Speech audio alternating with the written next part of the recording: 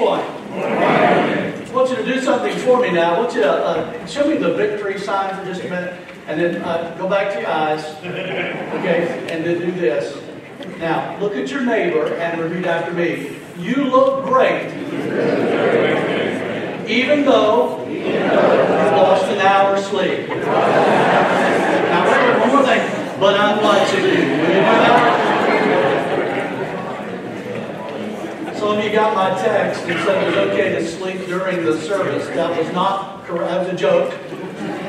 All right? You can't do that. Don't do that. We started a new series today called It's a Secret. Somebody was confused by that and said, when are you going to tell us what the series is? But it's all about being a secret. When the Lord laid this on my heart, it was really kind of strange the way all of it developed. And by the way, let me invite you to the book of Genesis. Would you look there, please? Genesis chapter 3. When he began to lay this on my heart, I thought, Lord, what exactly are you doing here with this? And usually I kind of know a little. He shows me what he's trying to do. But I got to confess to you, I've got a whole list of things the Lord has given me, stories in the Bible, and 7 weeks worth of lessons, but I don't know what he's doing. And so I just assumed this. So listen carefully to what I'm about to say. God is doing something in the hearts of our people. And I'm going to obviously let God be God and let Him do whatever He decides to do. But I need you to do something for me. I need you to open up your heart to Him and give Him permission to do things in you. Because the truth of the matter is, some people may not have any clue about where you are with the Lord, but I know this. I know He knows. Amen? Amen. So as the psalmist prayed in Psalm 139, verses 23 and 24, let this be our prayer. Search me, O God, and know my heart. Try me and know my anxieties. And see if there is any wicked way in me, and lead me in the way everlasting. So let that be our prayer. Let's pray together. Father, we come to you today, Lord, and we just ask for the powerful, awesome work of the Holy Spirit. Lord, we believe you are our teacher, you are our guide, and so we pray, God, do a work in us, God. You are indeed an extraordinary God. You have chosen to meet with such ordinary folk as us. So we come to you today, Lord, and we ask that you do great things in us. Take the Word of God and show us, Lord, things in our lives that we need to work on. Help us to learn about you and to learn about ourselves. In Jesus' name, amen. Genesis chapter 3, that's a familiar text. As a matter of fact, I doubt very seriously that any of the passages of Scripture we will look at over the next few weeks together in this series, I doubt very seriously that you've not already looked at those and you're not real familiar with them. Today is one of the most familiar, right out of the Garden of Eden, if you will. Here we go. Genesis chapter 3, verse number 1. Now the serpent was more cunning than any beast of the field which the Lord God had made. And he said to the woman, has God indeed said, you shall not eat of every tree of the garden? Now let's stop for a moment. Because we've chosen a fairly familiar text today, we can kind of stop as we go. You know the story. You know where we're headed with this. You know that the serpent, Satan in the form of a serpent, is successful in his temptation. He's successful in getting Eve to do what Eve should not have done, what God said don't do. He is successful in getting her to share it with Adam, who the Bible says, and this is an interesting point some people don't even realize, but the Bible says he was there with her. She didn't have to go across the garden to get him. He was right there the whole time. So when you're picturing this slithery serpent speaking, which apparently Eve didn't think was odd, right? When you're picturing this, I want you to understand that Adam was right there beside her the whole time. Now we have something here. Here's what we're going to do. We're going to go through 6 stages in what we are calling the original cover-up. The original cover-up. Now there are 2 things that happen here. First, they cover up themselves, and then they try to cover up what they've done. And so we learned that, obviously, in Genesis chapter 3. If you look down a little bit, verse number 7. Then the eyes of both of them were open, and they knew that they were naked. and they sewed fig leaves together and made themselves coverings. And they heard the sound of the Lord God walking in the garden in the cool of the day. And Adam and his wife, notice this, hid themselves from the presence of the Lord God among the trees of the garden. When I saw one of those pictures that you just saw, one of the images on the little bumper video of the kids, you got these kids standing behind these curtains, and the curtains only come to here. And when I first saw that picture, I thought, that's kind of like us trying to hide from God. We think we've really pulled one over on Him, and He sees everything. You can't hide from God, am I right? Mm-hmm. His being omniscient, His being all-knowing. When God shows up in the garden and He asks Adam, where are you? He doesn't ask Adam where he is because God doesn't know where he is. He asks Adam where he is so that Adam will take stock of where he is. And at the beginning of this series and at the beginning of this sermon, may I ask you please to look at that yourself and ask yourself, where am I? Because here's what we're going to do throughout this series, and particularly today. We're going to learn more about God. We're going to learn more about ourselves, but we're also going to learn more about this whole thing of temptation and the process of sin and deception that can occur. So we're going to learn about our adversary too through the course of this whole stuff. And we've already been introduced to him. How do we know that this is Satan and not just a serpent? Well, the Bible tells us that in Revelation, as a matter of fact, all the way at the other end of the Bible. We find Revelation chapter 12 and verse 9 recognizes him, identifies him. So the great dragon was cast out, the serpent of old, called the devil and Satan, who deceives the whole world. He was cast into the earth, and his angels were cast out with him. So we know what his demise is, but until his demise takes place, he is called the great deceiver. Now the first stage we're going to look at, if you want to go ahead and start filling in your blanks, and I appreciate those who have made those available to all of us today. First stage in the original cover-up, we're going to call the contradiction stage. The contradiction stage. Now I want you to notice what happens here right off the bat. First of all, let's agree on something. Let's agree that God had successfully communicated to Adam and Eve what His will was. Do you agree with that? Do you think there was any confusion there? He was very clear, was He not? I mean, life was pretty simple. There were not 10 commandments. There was only one. There was not a multitude of people. There were only 2. It's not like a whole lot of confusion can take place, but apparently the contradiction stage occurs not only with Adam and Eve, but it occurs in our life too. And see if you can recognize it in your own life. Notice what he does first off. The very first words we hear our adversary speak has to do with something God has said. Would you look at it? Has God indeed said, "You shall not eat of every tree of the garden"? Now, Eve doesn't really answer that question directly. She begins to explain what God had said. Had she answered it directly, what would her answer have been? Yes. That would have been the answer. Because God did say that. He did not misquote it. And this is one of the problems we need to understand about the way the devil works. He often does not misquote the Scripture. He just misuses them. He misapplies them. When we read this, we say, wait a minute, God did say that. He did say, you may freely eat of every tree of the garden. But there's more to what He said. Right. But the tree of the knowledge of good and evil, don't eat of it. You can't eat of it. Now, He left that part out. Now, here's what happens. In the contradiction stage, when the devil tries to get us to do stuff that we end up trying to cover up eventually, when he tries to get us to do that which is against the will of God and the Word of God, he will often come to you with a partial piece of the Word of God. After all, if he can confirm what you already want to do with what God has said you can do, doesn't that make it easier to do? Amen? Thus we have this word, deception. Deception.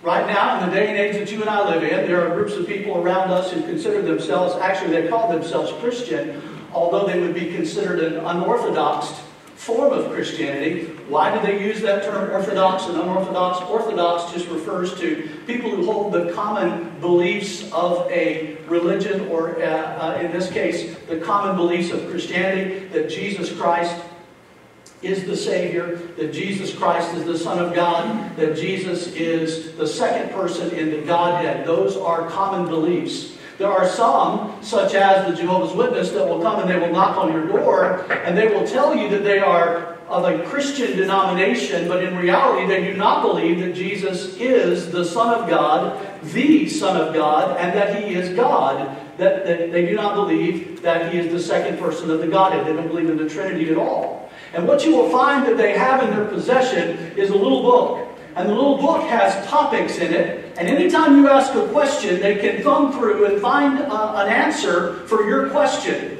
And typically, hear me out, typically it is a part of the Word of God. So why are you saying what you're saying, Pastor? It's because we need to understand the way the devil works. Even in the temptation of Christ, when Satan approached Jesus, he quoted the Scripture to Jesus. So don't think for 1 minute, just because you can hunt through the Scripture and find something somewhere that supports what you want to do, that it's actually the will of God. Are you following me today? I'll go with the three of you. That'll work.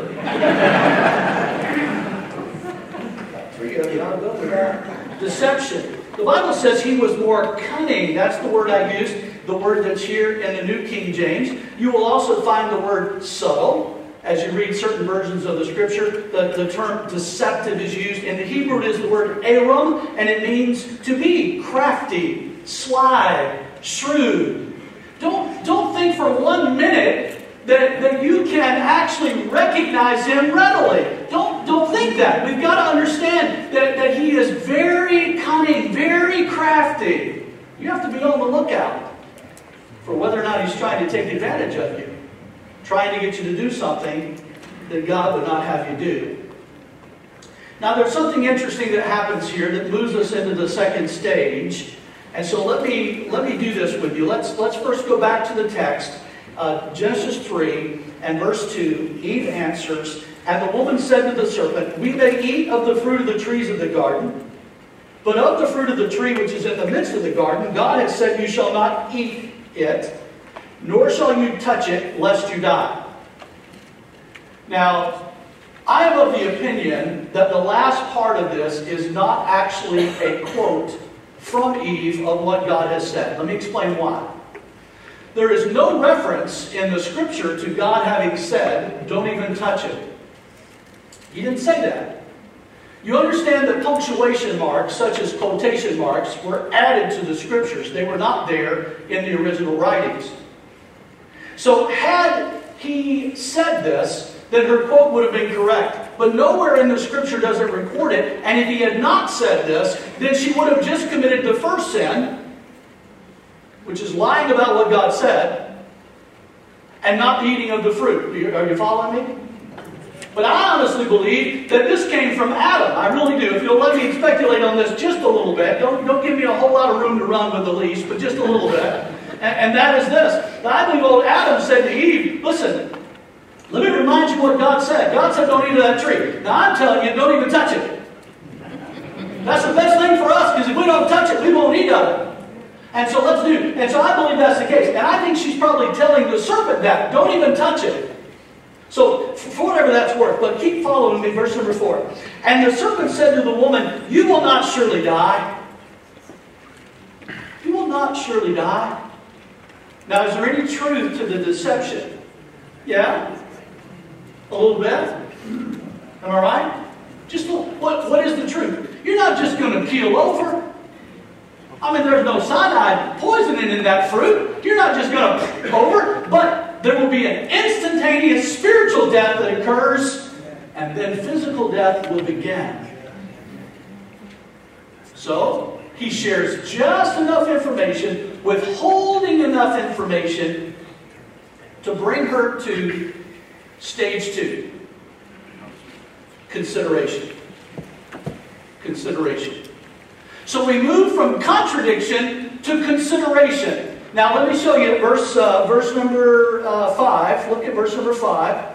Well, I didn't finish verse 4. Let me go back. For God knows that in the day you eat of it, your eyes will be opened, and you will be like God, knowing good and evil. Now, part of the deception, and this particularly applies to young people today, but it also applies to all of us, regardless of how old you are or how young you are. Here is part of the deception. You are missing out, and God knows you're missing out. And if you don't want to miss out, then you just need to do this. Are you hearing me? Mm-hmm. By the way, the devil has no new tactics. The same stuff he does here in the garden, he does today. He's done it throughout time. I mean, honestly, if it's not broke, don't fix it, is the old adage, am I right? And if it's not broke, it still works, so he still uses it. And as long as we let it work, it's going to work. Mm-hmm. To deceive us and get us to do the wrong thing. So look what happens, verse 6. So when the woman saw, notice the word when. So when the woman saw that the tree was good for food, that it was pleasant to the eyes, and a tree desirable to make one wise, she took of its fruit and ate. Now let's not leave out the last part of that verse. She also gave to her husband with her, and he ate. Consideration stage. Now follow me for just a moment. Here's what happens. When deception lines up with desire. Did you catch this? This is a very important point. You can get this and catch your hour that you missed last night. Okay? It'll be all right. If you get this, when deception lines up with our desire, that is when the devil comes along and offers you something and leaves a little leeway saying, you know what, God is okay with this. Don't you understand? Maybe you've misunderstood some stuff. God is not going to, listen, it's all okay. And when deception lines up with our own desire, then we commit the sin. Then we do what we should not have done. And it's a powerful temptation. I wrote in the margin of my notes as I was studying this at my home, I put, sin comes dressed as a bucket of Snicker bars, not a plate of broccoli. I don't know why that came to my mind. Obviously it was inspired by the Holy Spirit, but I thought, if sin was not attractive, if it wasn't desirable, we wouldn't have any trouble with it. Would you agree? So deception usually lines up with that desire, and then before we know it, we've done it. So we have the consideration stage. One of the biggest mistakes Eve makes is found in verse number 6. So when the woman saw. Now the Bible tells us in 2 Corinthians 5 and verse 7, for we walk by faith, not by sight. When we allow ourselves to walk by sight, we start aligning ourselves with that deception. Because what you see is not always the way it really is. And if you see it long enough, you'll begin to consider it. And if you consider it long enough, you'll then do stage 3, the committal stage. The committal stage. By the way, these are all stages that are very similar probably in every event we're going to look at in our whole series. David and Bathsheba, very similar circumstance. How about Achan and the Babylonian's garment? We all know I saw, I coveted, I took. You know all those things. And throughout the Scripture, it seems to be the case that typically when deception lines up with desire, then we do the decision making. We make the decision. And when we make that decision, we commit whatever it is that has been offered to us. So instantaneously now, we have spiritual death. We have physical death that is beginning now in their life. It's interesting, really, as you stop and look at this. Eve takes of the fruit, and then she gives it to Adam. And Adam eats of it. Adam doesn't even debate this. Have you ever really thought much about this? Why does he not say, wait a minute, I know what God said. Why does he agree? Well, I've heard all kinds of speculation. We're not told. We're not given any real reference to this from the Scripture as to it. But I've heard people say, well, Adam didn't want to let Eve plunge herself into eternity without him. And so he sacrificially eats of the fruit. I don't know why he does it, but he does it. Maybe he said this. Maybe he said, you know what? Everybody in the world is doing it.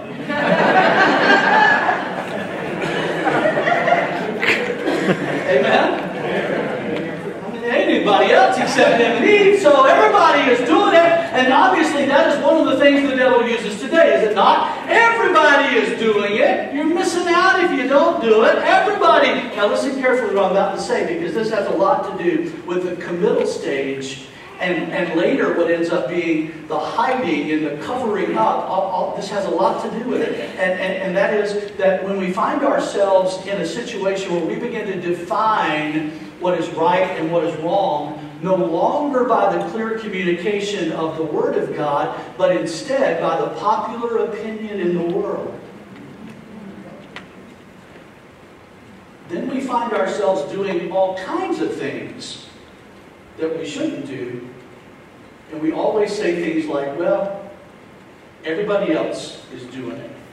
Or I know that person, and that person holds this particular position in the Lord's house or among the church, and they do this, so that must make it okay. Or I know this person, and nobody has a stronger family than they have, and because they do it, it must be okay. And we begin to measure ourselves by ourselves, and the Bible says that in itself is not wise.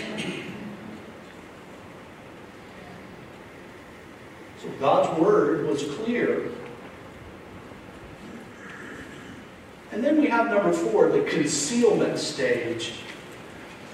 There's something interesting. I don't understand all this. I try. I really do. I've studied psychology pretty much for years and years, and I understand it to some degree, but I don't quite understand this thing.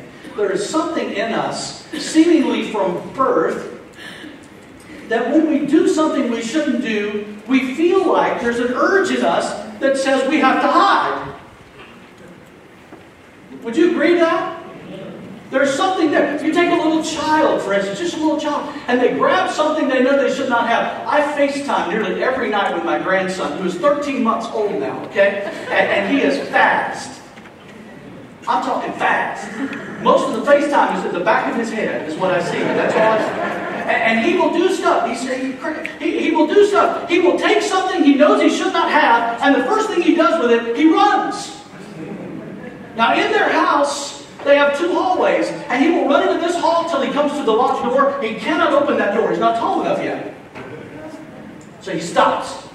And he turns around and he looks at his mother. Thus, he's looking at me in the phone, and I see the terror on his face.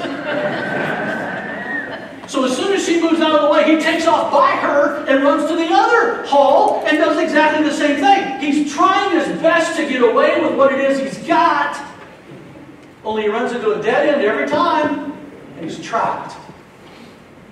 Some of you know this from having been a parent. You parent a child. When that little child is quiet,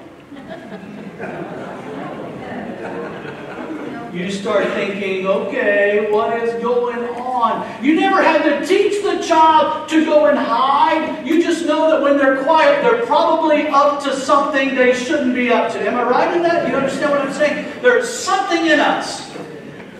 Something in us. Adam and Eve were the only 2 people on the planet. And after they had committed this act, they covered themselves up. From who? The one they were made for? Are you following what I'm saying? What is it in the heart and the nature of man that says when we've done something we shouldn't do, we need to cover up? Constantly it happens. There's a form of deception in our life, and I often point to people in marriage counseling. A verse of Scripture that just caught me really by surprise many years ago. It's at the end of chapter 2. If you go back to chapter 2, in the book of Genesis, verse 24, therefore a man shall leave his father and mother and be joined to his wife, and they shall become one flesh. And they were both naked, the man and his wife, and were not ashamed. Now, years ago, I'm reading my Bible, and I come across that verse, and I thought, that's kind of a weird verse. It's just an odd verse. Why does it say that? Well, it's because you're about to read of a situation that changes that. And what are we talking about? In a marriage situation, there should be transparency, if you follow what I'm saying. There should be this openness and this honesty among each other. Would you agree to that? That's what it takes to have a successful relationship with one another. Then, because they transgressed against God, suddenly that is gone. Now there's a need to cover things up. I tell people all the time, fellas and ladies alike, you should not have your own passwords, your own email accounts, your own whatever it is that you do by yourself. Your spouse ought to be able to access your phone and see everything. They ought to be able to access your web account, whatever account that is that you have. And you can call it privacy, but I'm telling you, you're setting yourself up for deception and being able to deceive if you don't keep that thing the way it was at the end of chapter 2. Amen. Before too long now, things are hidden and buried, and they're there. You say, well, I'm hearing you, Pastor, but nobody really knows, and that's the way. Well, I got a news for you, ladies and gentlemen. God knows. And that may be the whole reason for this series. I don't know what the reason for this series is. So I'm just going to preach it and leave it up to God to do the application. But the truth of the matter is, there is this concealment stage. So what happens? There's two things that are involved when a person tries to conceal. There are two issues. One is a control issue. The other is a conviction issue. Some people hide things because they have control over it. It's like the child that takes the stack of cookies and they run to their room because they don't want to share them. Right? Or it's like the person that has the private bank account, the secret bank accounts. They can control their money. Or the stash of cash that nobody else knows about. Now don't look at them because you'll give it away. And you've got certain, because you want to control certain things, and it's a control issue. Well, then there's the conviction issue. The conviction issue is, of course, because you know whatever it is isn't right. Might not be a control issue. It just may be that you know that someone is not in favor of that, and you know that it shouldn't be that way, and so you are hiding it as a result of feeling convicted. We're going to break all the rules today about what it takes to build a church, by the way. We're going to talk about things like conviction. And but it's done with the purpose in mind of the best thing in the world we can do is let's just be open before God. Let's just come to God. If there's a matter there, let's just come to Him. And let's just take care of it. Let's get it out of the way. And if there are problems in our marriages, problems in our families, problems in our lives, listen, you'll be so much more at peace when you've taken care of it instead of just trying to conceal. So important. It is possible, by the way, to quench the Spirit of God, and it is possible to sear your conscience. I think that little thing we talked about where kids run off and they hide and there's something in us that says we have to cover this up. I believe God has given us a conscience, and I believe He influences that conscience. Now, when we get saved, I believe that conscience is influenced, in some cases even, we might say, replaced by the power of the Holy Spirit in our life, where He brings things to us. Yet the Bible tells us in 1 Thessalonians chapter 5, we have several things we're told to do, beginning in verse 19. Do not quench the Spirit, it says. Do not despise prophecies. Test all things. Hold fast what is good. Abstain from every form of evil. So we know that it is possible. The word quench means to stop. Don't stop the Holy Spirit. Don't sear your conscience. Don't come to the place in your life when what you're doing for so long and so boldly that you've developed the spirit about it that it is okay and you don't care any longer, whereas it started out possibly as something that you wanted to hide. Something you didn't want anybody to know. By the way, if you've ever had that sensation of, embarrassment, if it's bothered you, if anybody knew about that, maybe that's a good sign that you ought not be doing it. Maybe that's a good sign that even the nature within man is teaching you that that ought not to be something you continue to do in your own life. The concealment.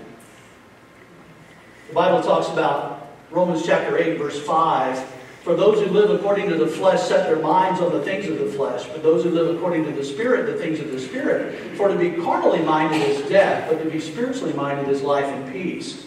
Can I tell you something? According to that passage and according to others, it is possible, and this might need some explanation, I don't know. Maybe you understand this already. But it is possible to have been saved, which means that you were made alive in Christ, we were once dead to trespasses or in trespasses and sins, and God has regenerated us. It is possible to have been regenerated, but to now be what we would classify as spiritually dead. How can that be? To be spiritually dead, according to Romans, the passage we just read, means that you have turned from being spiritually minded to now carnally minded. And the word carnal only applies to a saved person who behaves like they're lost. The word carnal does not apply to the lost person. It's to the saved person. So what the Bible is describing is it is possible to have been regenerated, but to now be classified as spiritually dead, not spiritually alive, in need of, if you'll let me put it this way, in need of a personal revival. So then what about this thing? When does that happen? If things in our life have drifted to the point that we're concealing things from God and doing the great cover-up, then it's possible that we've seared our conscience and we have quenched the Spirit to the point that we're not spiritually alive. Well, you're still going to heaven. You can't lose your salvation. That's not what is meant by it. It just means that you're no longer living in the way Christ would have us live. And because of that, we find ourselves in need of that revival. You cannot revive that which has not been revived to begin with. There had to first have been an awakening, and then a revival needs to take place in our hearts. So don't misunderstand what I'm trying to get across to you, but nonetheless, this is what we have. We have reasons why we tend to hide things from the Lord, or try to do that. Number 5, the fifth stage. And all God's people said, amen. Let's get off of that fourth stage. It's the confrontation stage.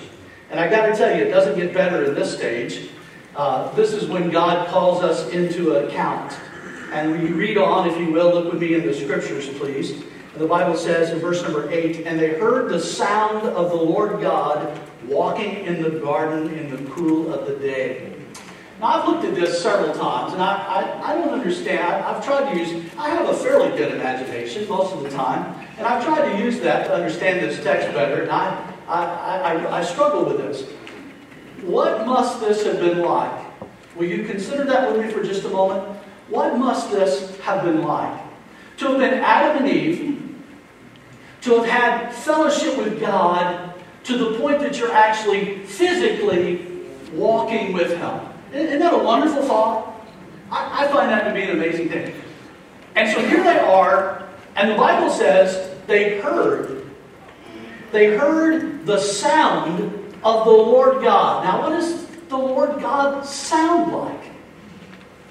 Later in the New Testament, we find there are thunderings and lightnings, and He has a voice, the Bible says, of many waters. Maybe that's what, I don't know what they heard, but they associated the sound with the presence of God. And then look at what they do.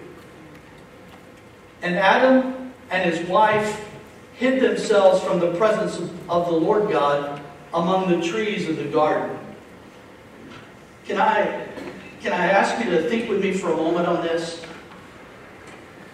There are a few passages of Scripture that I have felt like over the years are probably the saddest words in the Bible. For instance, one of mine for years I felt like the saddest words.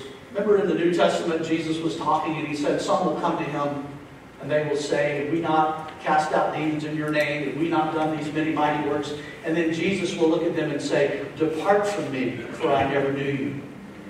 For years I have thought those are sad words, man. That's sad. But I got to tell you, right up there with them is this passage. They heard God. Do you know what life was like before this? When they heard Him? They ran to Him. And now for the first time,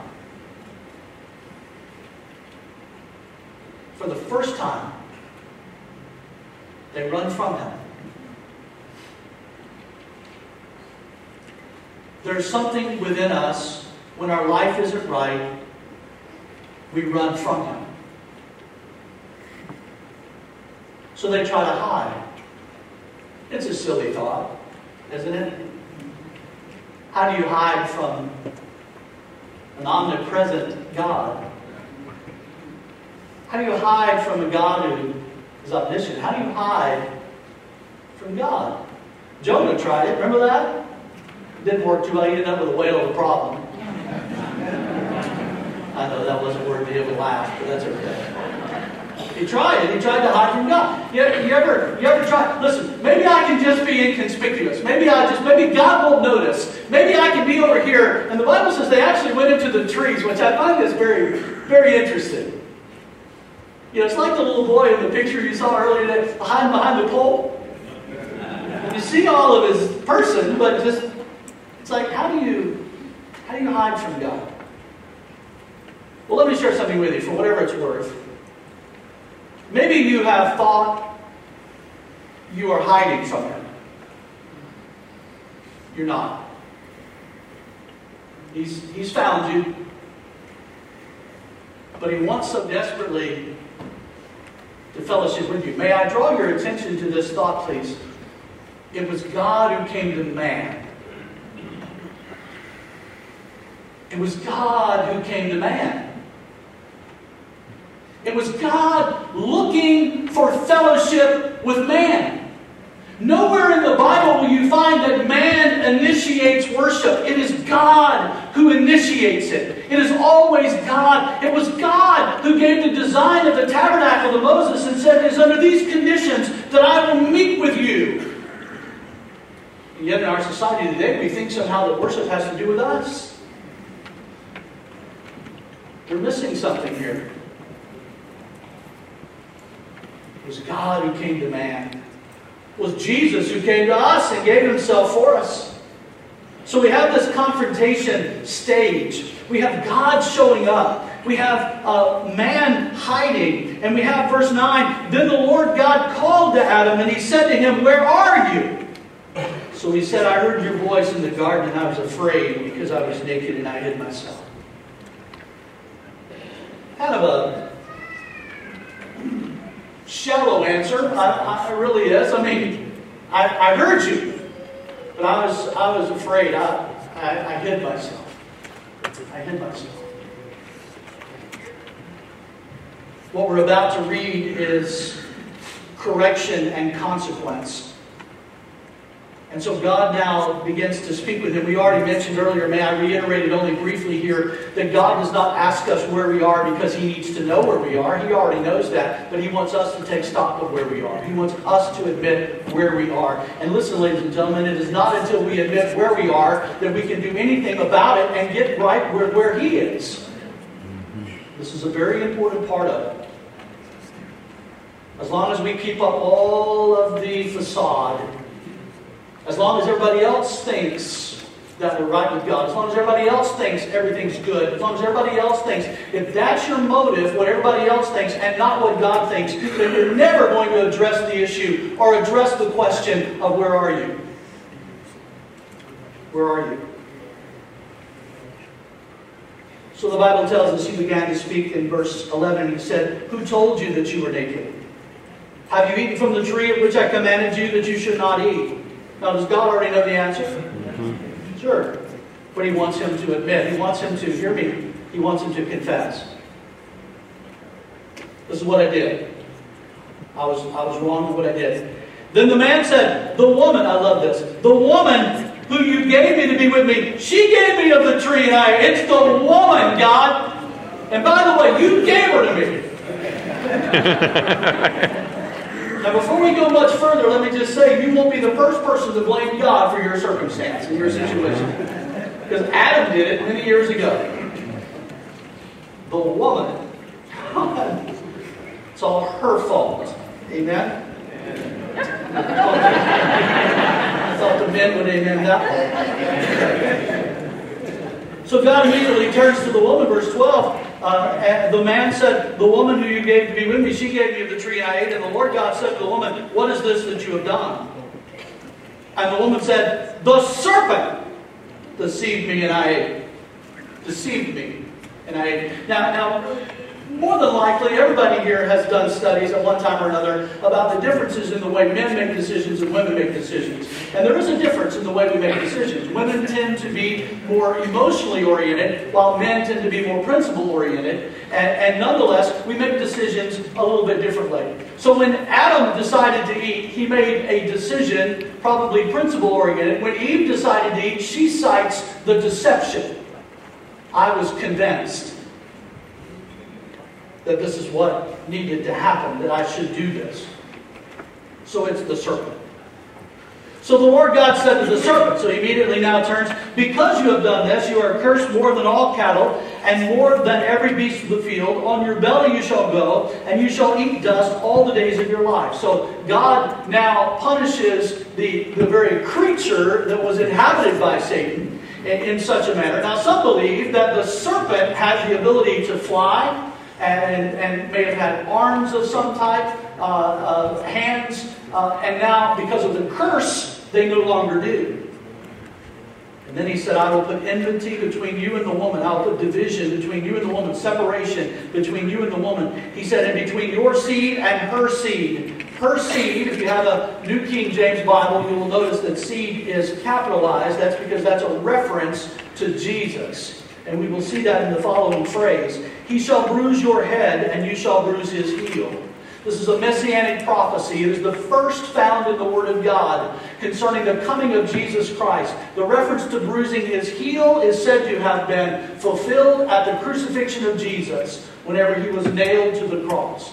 The message concerning the bruising of Satan's head will be fulfilled at the time of judgment when he is cast into the lake of fire. And now he comes back to the woman. Verse 16. I will greatly multiply your sorrow and your conception. In pain you shall bring forth children. Your desire shall be for your husband, and he shall rule over you. So part of the consequence was labor. The labor will be painful, and your husband will have rule over you. I find this interesting that God gave this comment to Eve and not to Adam. He didn't say to Adam, hey Adam, you are going to rule over your wife. He didn't say that. He's setting up the domestic authority within the home, and he said this is the way it's going to be. And he clarifies it for Eve. Had this been set up previously, instead of a co-equality, which apparently was the case, Eve would not have taken of the fruit immediately. She would have had to have gone through Adam. So God said, I want this order in the house. Now, you can say this is old-fashioned, and I would say if you go back to the Garden of Eden, I would agree. It's pretty old-fashioned. But I would also argue with you that it has nothing to do with culture. We're not talking about culture here. We're talking about the Garden of Eden. We're talking about Adam and Eve in the very beginning. We're talking about the order within the house. We're talking about as a result of things that happen, this is the order that God said needs to be set up. Does this mean that we readily accept this? No, it doesn't mean that. It means that we will constantly fight it in various ways and try to explain why this should not happen. 1 Corinthians chapter 11, verse number 3, but I want you to know that the head of every man is Christ, the head of woman is man, and the head of Christ is God. So gentlemen, let me just remind you, as my time is leaving me this morning, let me remind you that you are going to be held accountable for your house. And today may be the day that our men, if you're not already been leading the way God would have you lead, that you stop and you take note of that and you say before God, God, today is the day I'm changing that. Today is the day I'm going to be accountable for my home. We need godly men to lead and direct their families. Someone said, and I think aptly so, the man may be the head, but the woman is the neck that turns the head. Amen? This is not to negate her wisdom or her understanding. On the contrary, it is to make decisions based on a lot of that wisdom that the two of you share together. The Bible tells us, 2 Timothy chapter 3, 16 and 17, a passage most of you know, all Scripture is given by inspiration of God and is profitable for doctrine, for reproof, and I use this word, for correction, for instruction in righteousness, that the man of God may be complete, thoroughly equipped for every good work. So we've talked a little bit about the consequences. With man, it says that the ground will be cursed. In toil you shall eat of it. Verse 17 says, all the days of your life, both thorns and thistles it shall bring forth for you, and you shall eat of the herb of the field. In the sweat of your face you shall eat bread, till you return to the ground. For out of it you were taken, for dust you are, and to dust you shall return. Do you know there is something that happens today in our society? I met a man yesterday who made this statement to me. And it's happened in our church numerous times. And it happens frequently. I meet somebody and they're counting down the days until they have something called retirement. People say, you know what, I'm about to retire. I had a man yesterday tell me that. I'm doing my best to retire in 3 years. And it's interesting, that man said to me, he's not a member here, but he said, if my wife lets me. He didn't know about this message, and I didn't preach it to him on the spot. But the point is, we're all looking for that day. Why is that? Because God said your life is just going to be a matter of toil. You're going to earn your living, and I'm going to bless you while you do it, but it's going to be by the sweat of your face, the sweat of your brow. Every morning when you get up and you try to pick out what clothes to wear, understand that that's a reminder of what happened back here. Every time you go shopping, ladies or gentlemen, I don't know if you're a shopper, most men are hunters. They just go and they pick certain things and that's it. Women shop. There's a difference. Can I get an amen, ladies? It takes time to shop. It takes good shoes to shop. It takes a lot of energy to shop. A lot of time to shop. That's why I don't go shopping with my wife. There's a lot of reasons for that. Anyway, all right. Shopping is different than going and buying something. You already got it figured out. Thank God for online buying. Amen? Amen. There is a point I need to make as time flees, and it's the very last point. The sixth stage, and that is the compassion stage. And may I say to you that as we approach this thought, I need to say this. I need to speak concerning our culture. We live in a culture that truly believes and embraces a zero consequence philosophy. We believe that we can do anything we want to do, and there are zero consequences for it, or there should be.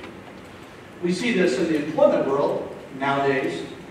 We see people coming in anytime they want, doing whatever job they desire to do, meaning a good one or not, and they still ought to be paid. And we see it in the world we live in with our behavior in culture that says, I can do whatever I want to do. Who are you to tell me otherwise? Mm-hmm. We see it in that we believe even the gospel is without any consequence. That somehow we think we can live any way we want to live, and God is a God of grace, and God will bless. I do believe He is a God of grace, and I don't want you to misunderstand that. We do not live in a day and age of the law. I'm not trying to say we do. But what we're about to read, and what we've already read, clearly states that God does hold us accountable. And there are consequences in our life. Things do change because of decisions that we have made. One of the reasons we invest so heavily in the lives of young people. Why do we invest with children's pastors and youth pastors? Why do we invest time and energy and resources in their lives? It's because the decisions they make now will affect them for the rest of their lives. If there were no consequences and there were no change in paths by our decisions, then why do that? Just leave them alone. Because we know better. We know there are consequences. In the case of this, God shows His compassion. The Bible says, verse 20, and Adam called his wife's name Eve because she was the mother of all living. Also for Adam and his wife, the Lord God made tunics of skin and clothed them. This, by the way, would have been the first time that Adam and Eve witnessed death or the shedding of blood.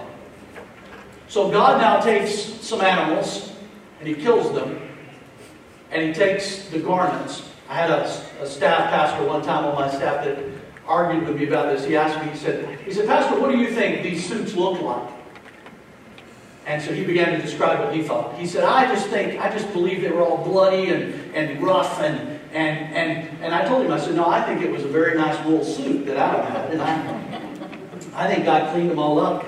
And his view was that God reminded them all the time when they wore these things of the blood that was shed. And my view was that they witnessed that, they knew that, but God had now taken care of that. And it's a picture of the crucifixion of Jesus Christ. And how through the blood of Christ covers our sin. Washes it away even.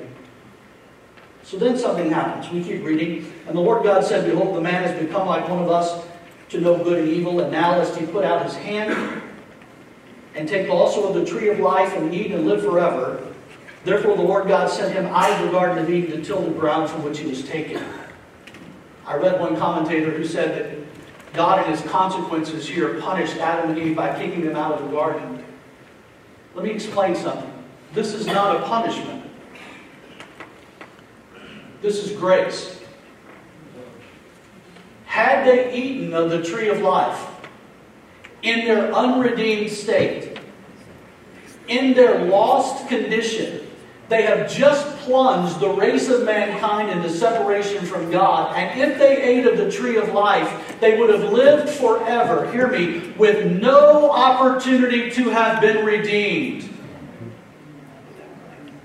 So God said, this is what I'll do. I'll set them away from the garden. And I will guard the tree of life. And that's what He does. Verse 24, so He drove out the man and He placed cherubim at the east of the Garden of Eden and a flaming sword which turned every way to guard the way to the tree of life.